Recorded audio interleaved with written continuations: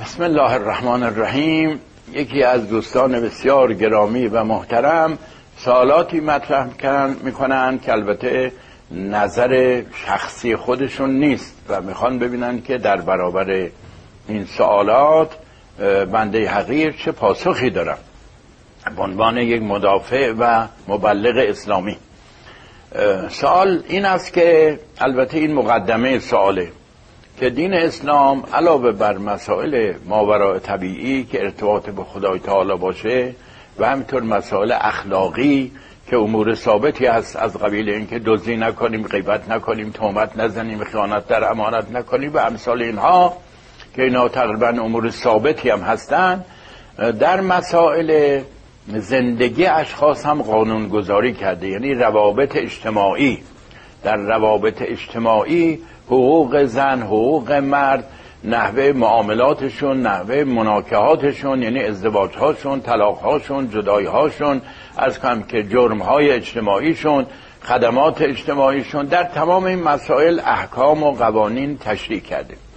و این مسائل به عکس ارتباط با مبدأ عالم یا مسائل ثابت اخلاقی اینا متغیرن.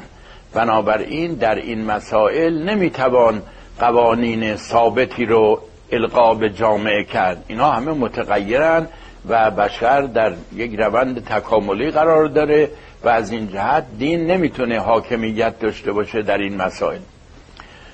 عرض کنم که این مسئله رو حالا میخوایم بررسی کنیم، ببینیم قضیه چیه. من حالت اجمال پاسخ رو الان عرض میکنم تا ضمن سوالاتی که پشت سر میاد تفصیلش رو عرض بکنم. و اون این است که دقیقاً در دیانت اسلام هم برای اون قوانین ثابت اخلاقی استثناء نذاشته و مثلا فرض کنید که خیانت در امانت رو همیشه حرام میدونه و از این قبیل.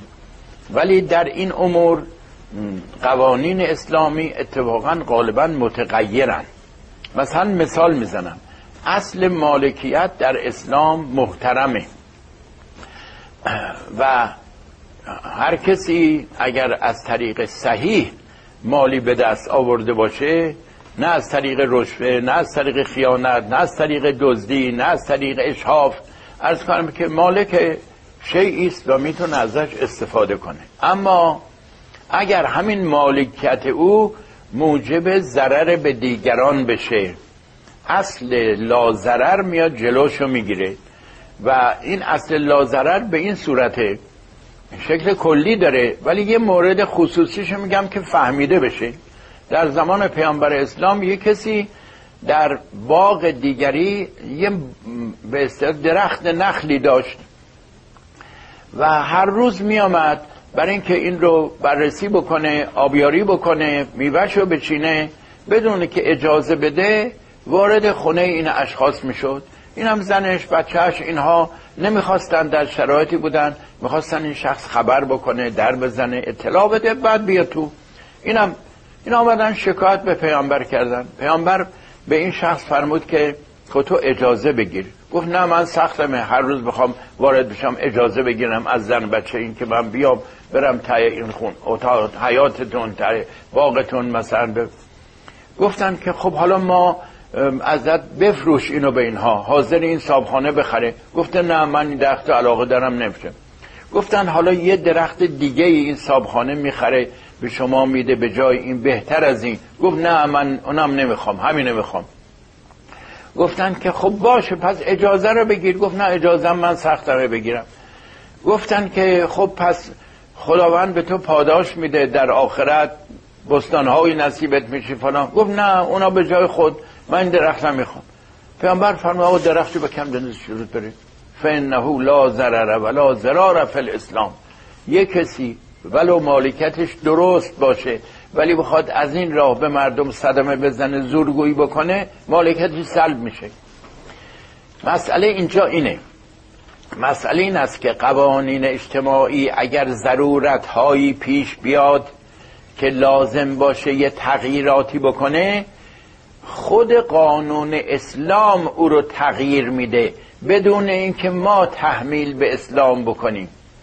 قاعده اصولین از ضرورات تبیح المحظورات.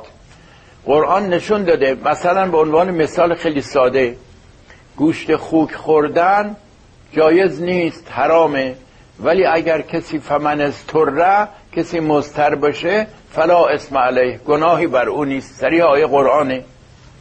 اضطرار خیلی از عرض کنم که مباحات رو، خیلی از محرمات رو مباح میکنه. اضطرار داشته یارو، عرض کنم که البته نه همه امور رو که بره قتل بکنه، بره چه بکنه حرفا، عرض کنم که ولی در برخی از امور از ضرورات تبیح المحظورات.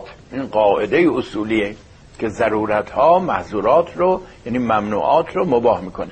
بنابراین اسلام در واقع تشخیص داده که در قوانین اجتماعی و روابط بین مردم همیشه چون نیست و تغییر میکنه، میتوان یه تغییراتی داد در اونجاها.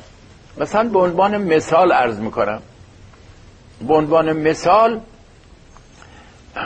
اسلام حساب کرده که خانواده باید برقرار باشه، خانواده از بین نره، محترمه. این خانواده خب بالاخره یک تصمیم گیری میخواد که با مشورت با معاونش، ولی تصمیم اصلی او رو باید بگیره. اون رئیس خانواده رو مرد قرار داده، مشاورشو زن، بچه های کوچک هم که خب پرستاری میشن از طرف این دوتا. خانواده رئیسش مثل هر مؤسسه‌ای که رئیسش یه امتیازات بیشتر داره، معاونی خورده کمتر، دیگرانی خورده کمتر، برای رئیس خانواده امتیازات مالی بیشتر قرار داده. و چون رئیس خانواده مرد میشه، مگر جایی که مرد نباشه، زن فقط مثلا باشه بچه رو اداره میکنه، رئیس خانواده اونه. یا مرد عاجز باشه، هروئینی بشه، نتونه تهیه معاش چیز بکنه، زن به جانشه. گفتم همیشه در قوانین اجتماعی استثناء هست. اونجا از این جهت گفته از نظر ارث للذکر مثل حظ الانثیین، مرد دو برابر زن، چون این رئیس میخواد بشه برای خانواده، اون زن مرعوس میخواد بشه توی خانواده دیگه. تو وقتی که پیش پدر مادرش که مخارجشون میدن، وقتی که شوهر بکنه مخارج شوهر میده، بنابراین مرعوس معاون اونجا. این پسر میشه رئیس خانواده. رئیس خانواده مسئولیتی داره، مخارج خانواده رو باید از کنم دفاع از خانواده بکنه، بیماری های خانواده رو باید ببره معالجه کنه و خیلی مسئولیت های دیگه. سهم زیادتری قرار داده. خب این یه قانون معقولی است. حفظ خانواده باید تو جامعه بشری باشه، اصلا به فطرت نزدیکه. اما آمدیم حالا قضیه تغییراتی کرد، مستثنیاتی پیدا شد. مرده هروئینیه، نمیتونه مخارج خانواده رو تأمین بکنه، عرض کنم که شعور کافی نداره. مثلا میگم زنه خیلی باشعورتره، بهتر مرده و خانواده رو به سقوط میکشه. طبعا در این جور موارد اولویت با اون زن قرار میگیره. اینا استثناهای از تنظیم امر از ضرورات تبیح المحظورات. بنابراین این مجملی بود که ذهن آماده باشه برای جواب تفصیلی. و به طور اجمال من گفتم که از ضرورات تبیح المحظورات.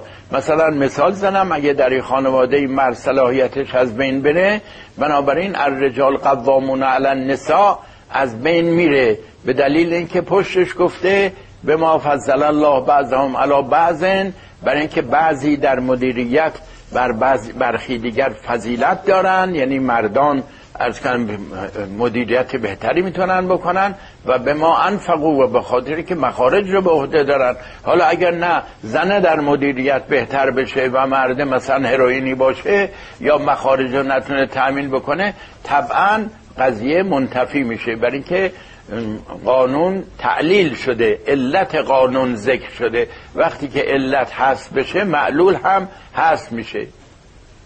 حالا من منتظر تفصیل مسائل هستم که جواب بدم. شما خدمت شما عرض کنم که یه سوالایی رو که حالا مطرح میشه تو این بحث، اولا یکی بحث سازگاری بین احکام شرعی و تغییراتی که در زمان داره اتفاق میفته. ما به صورت خلاصه فهمیدیم تقریبا، ولی واقعیتش اینه که اینطوری میشه نتیجه گرفت از فرمایشتون که در واقع احکام اسلامی تابعی از شرایطی هستن که در زمان اتفاق میفته. حالا دو تا بحث مطرح میشه. یکی اینی که اون چیزی که در آینده اتفاق میفته، یعنی این که با این نگاهی رو که اگه ما داشته باشیم به این نتیجه میرسیم که ممکنه آدمایی که 1000 سال آینده یا 100 سال آینده هستن احکامی رو داشته باشن و کارهایی رو انجام بدن که در واقع ما انجام نمیدیم یا قبل گذشتگان انجام ندادن. این یه موضوعه. خب که اینجا میشه متوقف بشین، من یه جواب سعی میکنم کوتاه‌تر جواب بدم که به بقیه سوالات برسم. ببینید، اولا من با این که احکام اسلام تابع شرایط مخالفم. من معتقدم که احکام اسلام تابع مصالحه، یعنی یک مصلحت اصلی خودش در نظر گرفته که اگر به طور استثنایی اون مصالح تغییر بکنه، مصلحت جدیدی پیش بیاد، طبعا اونو قبول میکنه. بنابراین اصل این که خانواده‌ای باید تشکیل بشه و رئیس خانواده مرد خانواده است، این یه اصله. به طور استثناء اگر در شرایطی این صلاحیت اون مرد از بین بره، خب قانون به اصطلاح معطوف، قانون خشک نیست، قانون قابل عطف میشه به این مسئله دیگه. بنابراین این نیست که فقط هیچ قانونی نیاورده باشه تابع شرایط باشه. ببینید شرایط چی میگه؟ به تناسب اون قانون گذاری کنه. با این من مخالفم. خودش یه قوانینی طبق مصلحت داره. اگر این قوانین مثلا همون گوشت مردار نخوردن، اسلام گفته باید گوشت حلال پاکیزه بخورین، احل لکم الطیبات. اگر در یه شرایطی قرار گرفتید که ناچارید گوشت مردارم بخورید، تو بیابونید گیر کردید، از گرسنگی ممکنه بمیرید، استثناء اجازه داده. این فرق داره با اینکه اسلام تابع شرایط باشه، یعنی هیچ قانونی نداشته باشه، منصر باشه شرایط چی میگه متناسب با اون قانون. نه، یه قوانینی طبق مصالح گذاشته، اگر اون وقت شرایط تغییر کرد استثناء بعد قانون هم عطفه به اون شرایط تازه میشه. میتونیم بگیم که این قضیه مثل مفسد فدرت گفتید این کارش کنید و این کارش کنید و این کارش کنید یا به بخشیدش برد توبه کرد برای قطعیت. یه تفاوتی داره، من است که اون که گفته این کار یا این کار یا این کار متناسب با جرمش. اگر قتل کرده باشه مثلا کشته میشه، اگر مسلح باشه ولی قتلی نکرده باشه اسلحه‌اش ازش گرفته میشه، تبعید میشه، مثلا میره به شهر دیگه‌ای بفرستنه. و همینطور اگر سرقت کرده باشه مثلا اسلحه‌اش ازش گرفته میشه و کیفر سرقت بهش میدن. به اصطلاح اینطوریه. اون تابع شرایط نیست، متناسب با جرمشه. تابع شرایط این است که محیط عوض بشه. اگر دست و چپ و راست قطع کردن، کار دست و پا چپ و راست برعکس قطع کردن، الان اون مانند کسی که این کارا رو کرده باشه، به سر دیگرانی همین چیزای در آورده باشه. یادتون میاد که عرض کنم که یک کسی اسید پاشید تو صورت شخص دیگه‌ای و فلان حرفا، عرض کنم بیچاره رو کور کرد، سر صورت شد، دختر جوانی بود. خب باید اونم یک کیفرهای سخت داشته باشه شبیه اون، مگر اینکه اون دختر بگذره با اون دختر با الحمدلله گذشت و عرض کنم با اون پسر این کار نکرده. حالا برسیم به بقیه مطالب. این چیزی که الان شما فرمودین، من نتیجه گیری که دارم میکنم تو ذهن خودم اینطوری متوجه شدم که یه قوانین ثابتی اسلام داشته که بر اساس حالا در یک بازه زمانی در تاریخ این حالا بگیم که آورده شده، دیکته شده، هر چی اسمش میشه. اینو چون من نگفتم که مبناش چی بوده، لفظ مصلحت رو گفتم قوانین اسلام بر طبق مصلحت بشره. بنابراین روی مصالح عمومی بشر یه قوانین اجتماعی تشریع شده. اگر استثناءً شرایطی عوض بشه، بعد اون قوانین استثناء برداره، خشک و مطلق نیست. آره. این قوانینی که در واقع مصلحت حالا میفرمایید که تابع در واقع با مصلحت اون روزگار، من تأکیدم تو اینه که ما بتونیم در واقع، چون شبهه‌ای که مطرح میشه که خیلی هم شبهه‌ای که خیلی حالا توی الان تو جامعه ما خیلی الان مطرحه بحث همین سپری شدن زمان از این قواعد و قوانینیه که بوده و الان به دست ما رسیده. خب اینجا مطلب مهمیه، بذارین بعد یه توضیح عرض کنم. ببینید قضیه اینطوریست که بشریت در عین اینکه تکامل نظری داره، در یک قسمت هایی که به اصطلاح از لوازم ساخت جامعه های بشری است، عرض کنم که اشتراک داره. الان شما ببینید میگن که شورا مشورت در کارها با هم مشورت کردن، عرض کنم که درسته، صحیحه. 1400 سال گذشته اسلام گفته امرهم شورا بینهم و شاورهم فی الامر. حالا میگن که در هر کاری از اهل صلاح باید کمک گرفت. در یک کاری که فنیه نباید سراغ یه آخوند روزخونی رفت که اون کارش این نبوده، باید به اهل صلاح مراجعه کرد. عرض کنم که پیامبر ما گفته اگر کسی در یه پستی باشه و بدون دیگری بهتر از او میتونه این پست رو اداره بکنه، عرض کنم که و موجوده و تقاضا داره و آماده است، این خودشو جلو بندازه، فقط خان الله و رسوله و المؤمنون و المؤمنین. خیانت کرده به خدا، خیانت کرده به رسول، خیانت کرده به مؤمنین. این یه قانون اجتماعی عمومی میتونه باشه. همون زمان پیغمبر گفته همین. و همینطور اینکه متحد باشید، این اختلاف نداشته باشید و خیلی از مسائل دیگه است که اینا ثابته. قوانین اجتماعی اسلام، مثلا اسلام خواسته ما چیز باشه، خانواده برقرار باشه، برای اینکه خدا زن و مرد آفریده که با هم ازدواج کنن. مثل دنیای مسیحیت عرض کنم که رهبانیت و کشیش شدن و تارک دنیا شدن و قبول نکرده، گفته و رهبانیت ابتدعوها، اینا رو بدعت نهادن. حتی عیسی هم اینا نگفته، موسی هم اینا نگفته. طبعا خانواده یه قوانینی لازم داره، سرپرستی لازم داره که اونم دیکتاتور البته نباید باشه، باید مشورت کنه با همسرش در کارها و در قرآن مشورت زن و شوهر هم مطرح شده.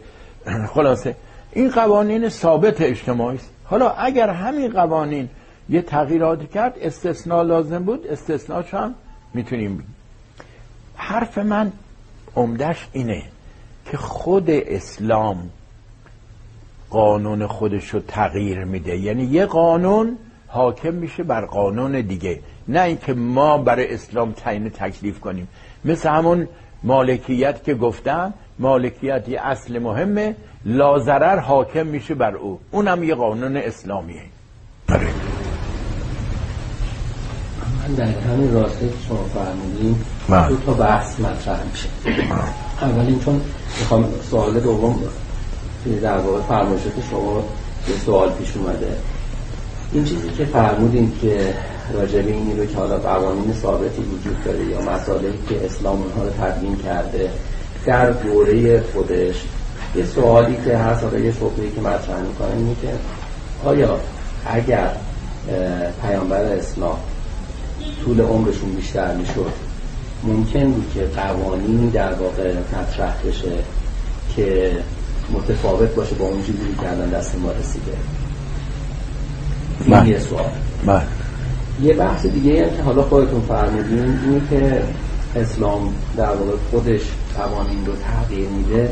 یکی از مطرح ترین مسائلی رو که در اتفاق میفته اینه که چه کسی این تغییر رو در حال حاضر میده. چون اونجوری که ما داریم الان در واقع نگاهی رو که توی جامعه بشری امروز در مسلمان ها حداقل درش داریم میبینیم که واقعیتش اینه که تعاریف متفاوت و تفاسیر متفاوتی از قرآن و متن و این در واقع اسلام داره ارائه و عرضه میشه که اینها خیلی جاها با هم متفاوت و متضاده. یعنی از تو همین متن شما اسلام داعشی رو میبینید، در همین متن حالا تفکرات و نهل‌های مختلف رو میبینید. لذاست که اون چه کسیه که در واقع میتونه این تغییری رو که میفرمایید در واقع بده و اون درست باشه؟ بله، عرض کنم که در مورد اون اول این شبهه آقای دکتر سروشه که گفته اگه پیغمبر اسلام چند سال مثلا عمر بیشتر میکرد آیات زیادتری نازل میشد. اما ما طبق آیه که میگه الیوم اکملت لکم دینکم و اتممت علیکم نعمتی که بعد از اون دیگه هیچ قانونی هم نازل نشد، با اینکه پیغمبر شاید حدود 7-8 ماه بعدش هم زنده بودن این حرفا بعد از سوره شریفه مائده. از کار معتقدیم که نه، پیغمبر مثل که میخواد پوان فینال بذاره، کتاب رو بنویسه و مقاصدش رو تمام بکنه، نقطه آخر رو میذاره. از کنم که این کتاب بسته شد و اعلام کرد که دیگه الیوم اکملت لکم دینکم. بنابراین اگه پیامبر 10 سال دیگه هم زنده بود یه چیزایی اضافه میکرد، برخلاف اکملت لکم دینکم عمل کرده بود و پیغمبر هیچگاه برخلاف قرآن عمل نمیکرد و فتوا نمیداد. علت قضیه این است که حوادث متعدد پیش میاد ولی قوانین کلیه. وقتی که مثلا قانون لا ضرر هست دیگه تغییر نمیکنه، منتها ضررها تفاوت داره. در زمان پیامبر یه ضررهای دیگه پیش می آمده، بعد از پیامبر حوادث جدیدی است، یه نوع ضررهای جدیدی پیش میاد، ولی قانون لا ضرر همیشه حاکم است. عرض کنم که بنابراین قانون شکل کلی داره و قرآن کریم هم قوانین کلی داره. وقتی که ما میگیم مثلا از ضرورات تبیح المحظورات، و در زمان پیغمبر یه کسی تو بیابون مثلا میرفته و از کنم که گم میشده، آب نبوده، غذا نبوده، یه حیوان مرده اونجا پیدا میکرده، یه کبوتر مرده شکمش پاره میکرده میخورده تا از گرسنگی نمیره. حالا ممکنه ضرورت ها تفاوت کنه ولی قانون از ضرورات تبیح المحظورات. از کم یه چند سال پیش یه ده رفته بودن کوه، اینجا برف آمده بود، برف شدیدی قبل از انقلاب بود، بعد بوران و برف و اینها سنگ افتاده بود، رفته اون توی غاری که خیس نشن برف نخورن، افتاده بود جلو اونها. بعد خب اینا ضرورت داشته دیگه تا از کم اطلاع پیدا بشه و ماموران برن و اون سنگ و فلان بکنن، اونا میمردن اونجا تو اون غار. هر چی پیدا میکردن، هر حیوانی گیاه چیزی جایز بود بخورن، ولو مثلا عرض کنم که چیزایی بودی که در حال عادی حرامه. پس این حوادث تغییر میکنه ولی قوانین کلیه، مگر این که خود قوانین ضرورت لازم باشه، مثل قانون مالکیت که اونجا عوض شد، قانون لا ضرر حاکم شد برش، در اینجا قوانین هم تغییر میکنه. این خود اسلام گفت. اسلام حتی عبادات را میتونه گفته آقا وقتی ما ماه رمضان میاد روزه باید بگیریم، مریض بودیم نمیگیریم، مسافر بودیم نمیگیریم، نماز در سفر بودیم میتونیم شکسته مثلا بخونیم، تسهیلاتی قائل شده. و حتی عباداتش هم تغییر میکنه، چه برسه احکام اجتماعی وقتی که ضرورت ها پیش بیاد. خب اما اون موضوع دومی که مثلا رو مطرح فرمودین یه اشاره بکنید. اینه که به هر حال بله برداشت. ببینید این قضیه مربوط به بشره، تنها قوانین الهی اینطوری نیست. مثلا مارکس آمد و یه سلسله مسائلی رو گفت، درسته؟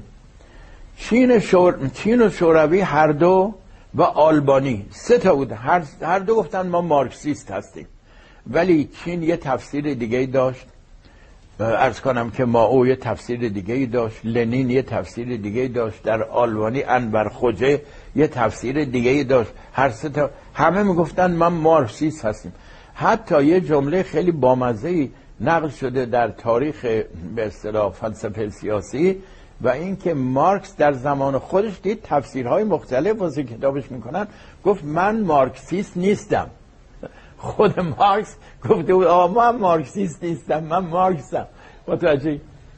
این بشره این نقص قانون. بالاخره مارکس یه چیزی گفته بود دیگه، هر کسی واسه خودش یه جوری عرض کنم که تفسیر میکنه مطابق منافع خودش. بشر عرض کنم که یه وقت مثلا روحیه خشن داره، آقا از طریق زدن و کشتن و فلان میره اون آیاتی که میگه با کفاری که به شما حمله میکنن به جنگید، اونا رو تعمیم میده، میگه چه حمله بکنن چه نکنن، باید بزنیم بکشیمشون مگر تابع ماش. اینا میشن عرض کنم که همین داره دسته جدید داعشی ها. یه دسته ای نه، مردم هستن ملایمن، منصفن، فرهیخته هستن، خب نگاه میکنن میگن بابا، میگه اون کسانی که به شما تعرضی ندارن کاری باشون نداشته باشین. 2 آیه صریح داریم در این قسمت. اون آیاتی که میگه بجنگید و فلان مال کسانی است که بهش حمله کردن. بعد سیره پیامبر رو میخونه، به پیامبر میگن که آقا یه قومی هستن میگن ما نه با شمایی نه بر شما، میگه ولشون بکنین، چیکار مونا دارین؟ تاریخ یعقوبی من تو تالیفات هم نقل کردم، چندین بار به پیغمبر گفتن یه آدم منصف ملایم میاد و عرض کنم که بر این جاده مستقیم وارد میشه و معقول حرف میزنه. بنابراین قضیه اینطوریه که این طبیعت بشره که برداشت های مختلف. همین الان مثلا در غرب، در امریکا، همه تو محیط دموکراسی هستن، آراء مختلف هست در مسائل سیاسی. 2 حزب بزرگ، این 2 حزب با هم مخالفن، اینا یه کاندیدایی دارن، معتقدن مملکت باید اونطوری چیز بشه، اداره بشه. اون دسته دیگه کاندیدای دیگه دارن، معتقدن مملکت باید به اون طرز، ولی همشون اگه وحدت 100% داشته باشن دیگه 2 حزب معنی نداره دیگه. این بشره. بنابراین ما باید طبق تعالیم قرآن هی بشر رو، هی چه مسلمان باشن چه شیعه باشن چه همه رو به اعتدال دعوت کنیم، همه رو به این که تحمیل به قرآن این همه هشدار داده، اسلام این همه هشدار داده که تفسیر به رأی حرامه، آرائتون رو تحمیل نکنید، تسلیم منصف باشید، ان الله یأمر بالعدل والاحسان. باید فرهنگ جامعه رو بالا برد تا بفهمن این کار به نفعشونه. به هر حال این یه نقیصه‌ای برای قوانین خدا نیست، در قوانین بشری هم همینه. مثلا ببینید ما الان بهاییت رو یه دین الهی نمیدونیم، الان چندین فرق شدن، بابی ازلی، بابی بهایی. در بهایی ها باز چند فرقه شدن، فرقه های مختلف پیدا شده، برداشت های گوناگون از دیانتشون عرضه کردن. ولی وقتی که ما از بیرون نگاه میکنیم، هیچ قصد و غرضی نداریم، حرفای بابا رو میفهمیم. اینایی که دارن یه چیزی از خود اضافه میکنن، اینا دارن خودشونو تفسیر میکنن، در واقع تو کتاب بیان و تو کتاب اقدس آراء خودشونو تفسیر میکنن. تو مسلمان هم همینطوره، داعش یا خشونت خودشونو تو قرآن دارن تفسیر میکنن، نه آیاتی رو که میگه خذ العفو وأمر بالعرف واعرض عن الجاهلین، نه آیاتی که میگه عرض کنم که آیا شما دوست ندارید که خدا به شما رو ببخشه؟ پس فلیعفو ولیصفحوا، شما هم ببخشید، درگذرید. اینا میرسن به مردمی که چی بودن؟ زرتشتی بودن، چی بودن؟ یه گروهی بودن بیچاره ها، چی بود اسمشون؟ که داعشی ها همه رو قلع و قم کردن، زناشون رو ایزدی ها. بابا کاری به کسی نداشتن، نه یه جمعیت اندکی گوشه‌ای برای خودشون زندگی داشتن. قرآن میگه لا ینهاکم الله عن الذین لم یقاتلوکم فی الدین ولم ان تبروهم و تقسطوا الیهم. نه تنها عدالت باید بکنید بلکه نیکی باید به اونا بکنید، اونی که با شما کاری ندارن رفتن زدن همه رو. خب این خودشو تفسیر کرده، رأی خودشو در قرآن تفسیر کرده، نه رأی این آیه رو. این آیه واضحه، رمز نیست که ما بگیم ما نمیفهمیم، به لسان عربی مبین اینطوریه. خدمت شما عرض کنم که آقا نزدیک ظهر هم شده. سوالی بپرسم بعد فکر میکنم چون بحثمون متوله. بله این بحث خیلی بحث دور درازیه، فرمودین کاملا میپذیرمش، ولی ببینید بحث رستگاریه. یعنی اینه که ما اگر این نگاه رو، حالا من تو سوالای بعدیم هستش، اگر تو بحث حالا کورونالیسم وارد بشیم و کسرت کردیم، این نگاهیه که به هر حال من به عنوان یک کسی که بیرون این دین نشستم به دنبال حقیقت هستم، حقیقت واقعی. کدوم یکی از اینا رستگار میشه؟ نمیشه که همه اینا رستگار بشن 100%. بله نمیشه. الان جایگاهمون چجوریه؟ یعنی من ملاکم چیه؟ ببینید مسئله اینه که برای رستگاری حسن نیت لازمه، اشتباه و خطا معفوه، یعنی قابل بخششه. ربنا لا تؤاخذنا ان نسینا او اخطأنا، خدای ما رو مؤاخذه نکن اگر فراموش میکنیم یا خطا میکنیم.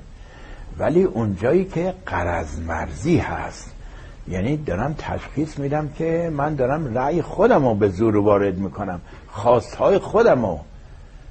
بل الذین ظلموا اتبعوا اهواءهم بغیر علم، این ستمگران هواهای خودشونو دارن تبعیت میکنن.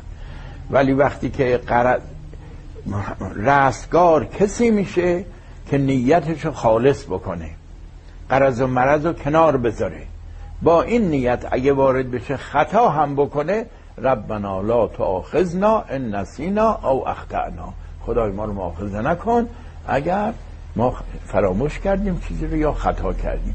عمده اینه.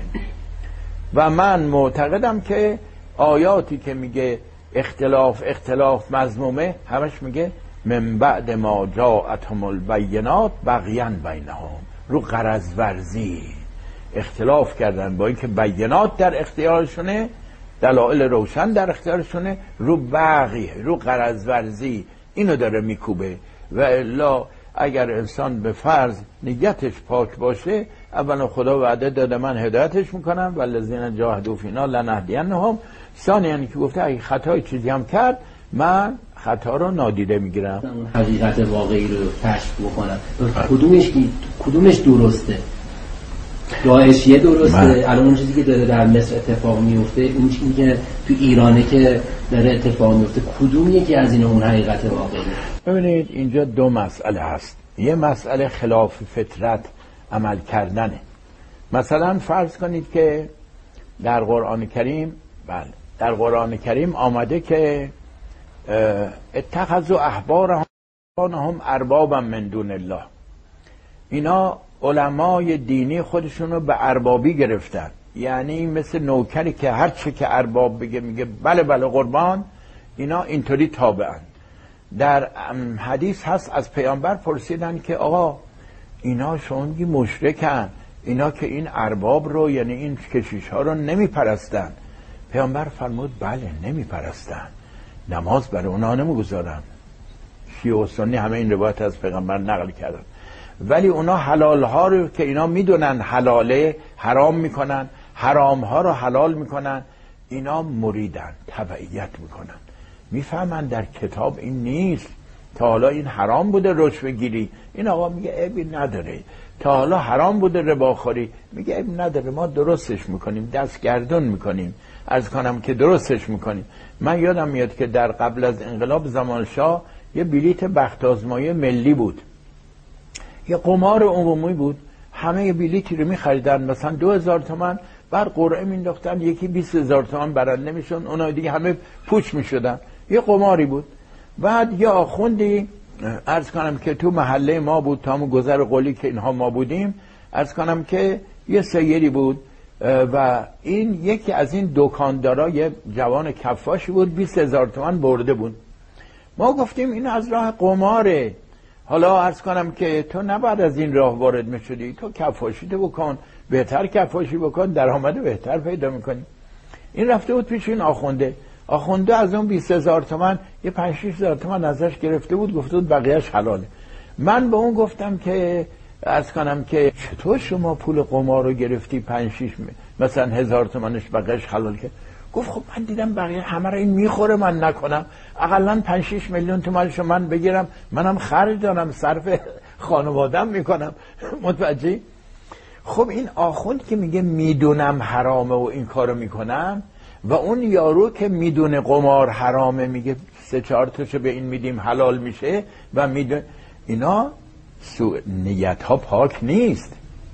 بنابراین ما یه مقدار از روی اعمال اشخاص باید بفهمیم که این فرقه باطلن، برای که یقولون بالسنتهم ما لیس فی قلوبهم، یه چیزایی دارن میگن که عقاید خودشون برخلاف اینه، میگن رباخوری حرامه داره ربا میگیره، رشوه حرامه داره رشوه میگیره، آقا میگه فلان کار حرامه خودش داره این کارا رو انجام میده. یکی از راه اعمالشون که قرآن کریم روی این خیلی تکیه کرده. هی به اونا میگه لما تقولون ما لا تفعلون، چرا حرفای میزنید که خودتون عمل نمیکنید؟ کبرم عند الله ان تقولوا ما لا تفعلون. روی این خیلی تکیه کرده، به مخالفانش هی این اتم. پیامبر افتخارش این بوده که هر چی میگفته خودش عمل میکرده، جلوتر از همه عمل میکرده، پیشوای همه بوده در عمل به حرفاش. این حرفا یکی اینه. یکی دیگه هم این که تضاد و تناقض در کارهاشون وقتی که ما ببینیم، وقتی که ببینیم یه دسته هستن کارهاشون متناقضه، میفهمیم اینا خوشنیت نیستن. اون جایی که به مصلحتشونه، عرض کنم که این قانون رو طرفدارشن، تا یه خورده به ضررشون میشه فوراً این قانونی که به نفع عمومه میشکنن این رو. و عرض کنم قرآن گفته که اگر از غیر خدا بود تناقضات زیاد توش میافتید. یعنی این ملاک دست ما میده که یک قضیه، یکی این که عمل نکنن به اونچه خودشون میگن، یکی این که تناقض داشته باشن، گاهی بکنن گاهی نکنن، اونجا که به نفعشونه اونجا که به نظرشونه. سوم این که دستوراتی که به اصطلاح اینها رو مقدس میشورن، قوانین مقدسی اینها، این دستورات رو باید ریشه‌ش رو پیدا کنیم، ببینیم از کجا در اینا پیدا شده. قرآن معتقده که دستوراتی که اسلام آورده دستورات الهی است، خدایی است، در فطرت بشر هم ریشه داره. خیلی از قوانین ارشادیه، و یه قوانین مولوی داریم، یه قوانین ارشادی داریم.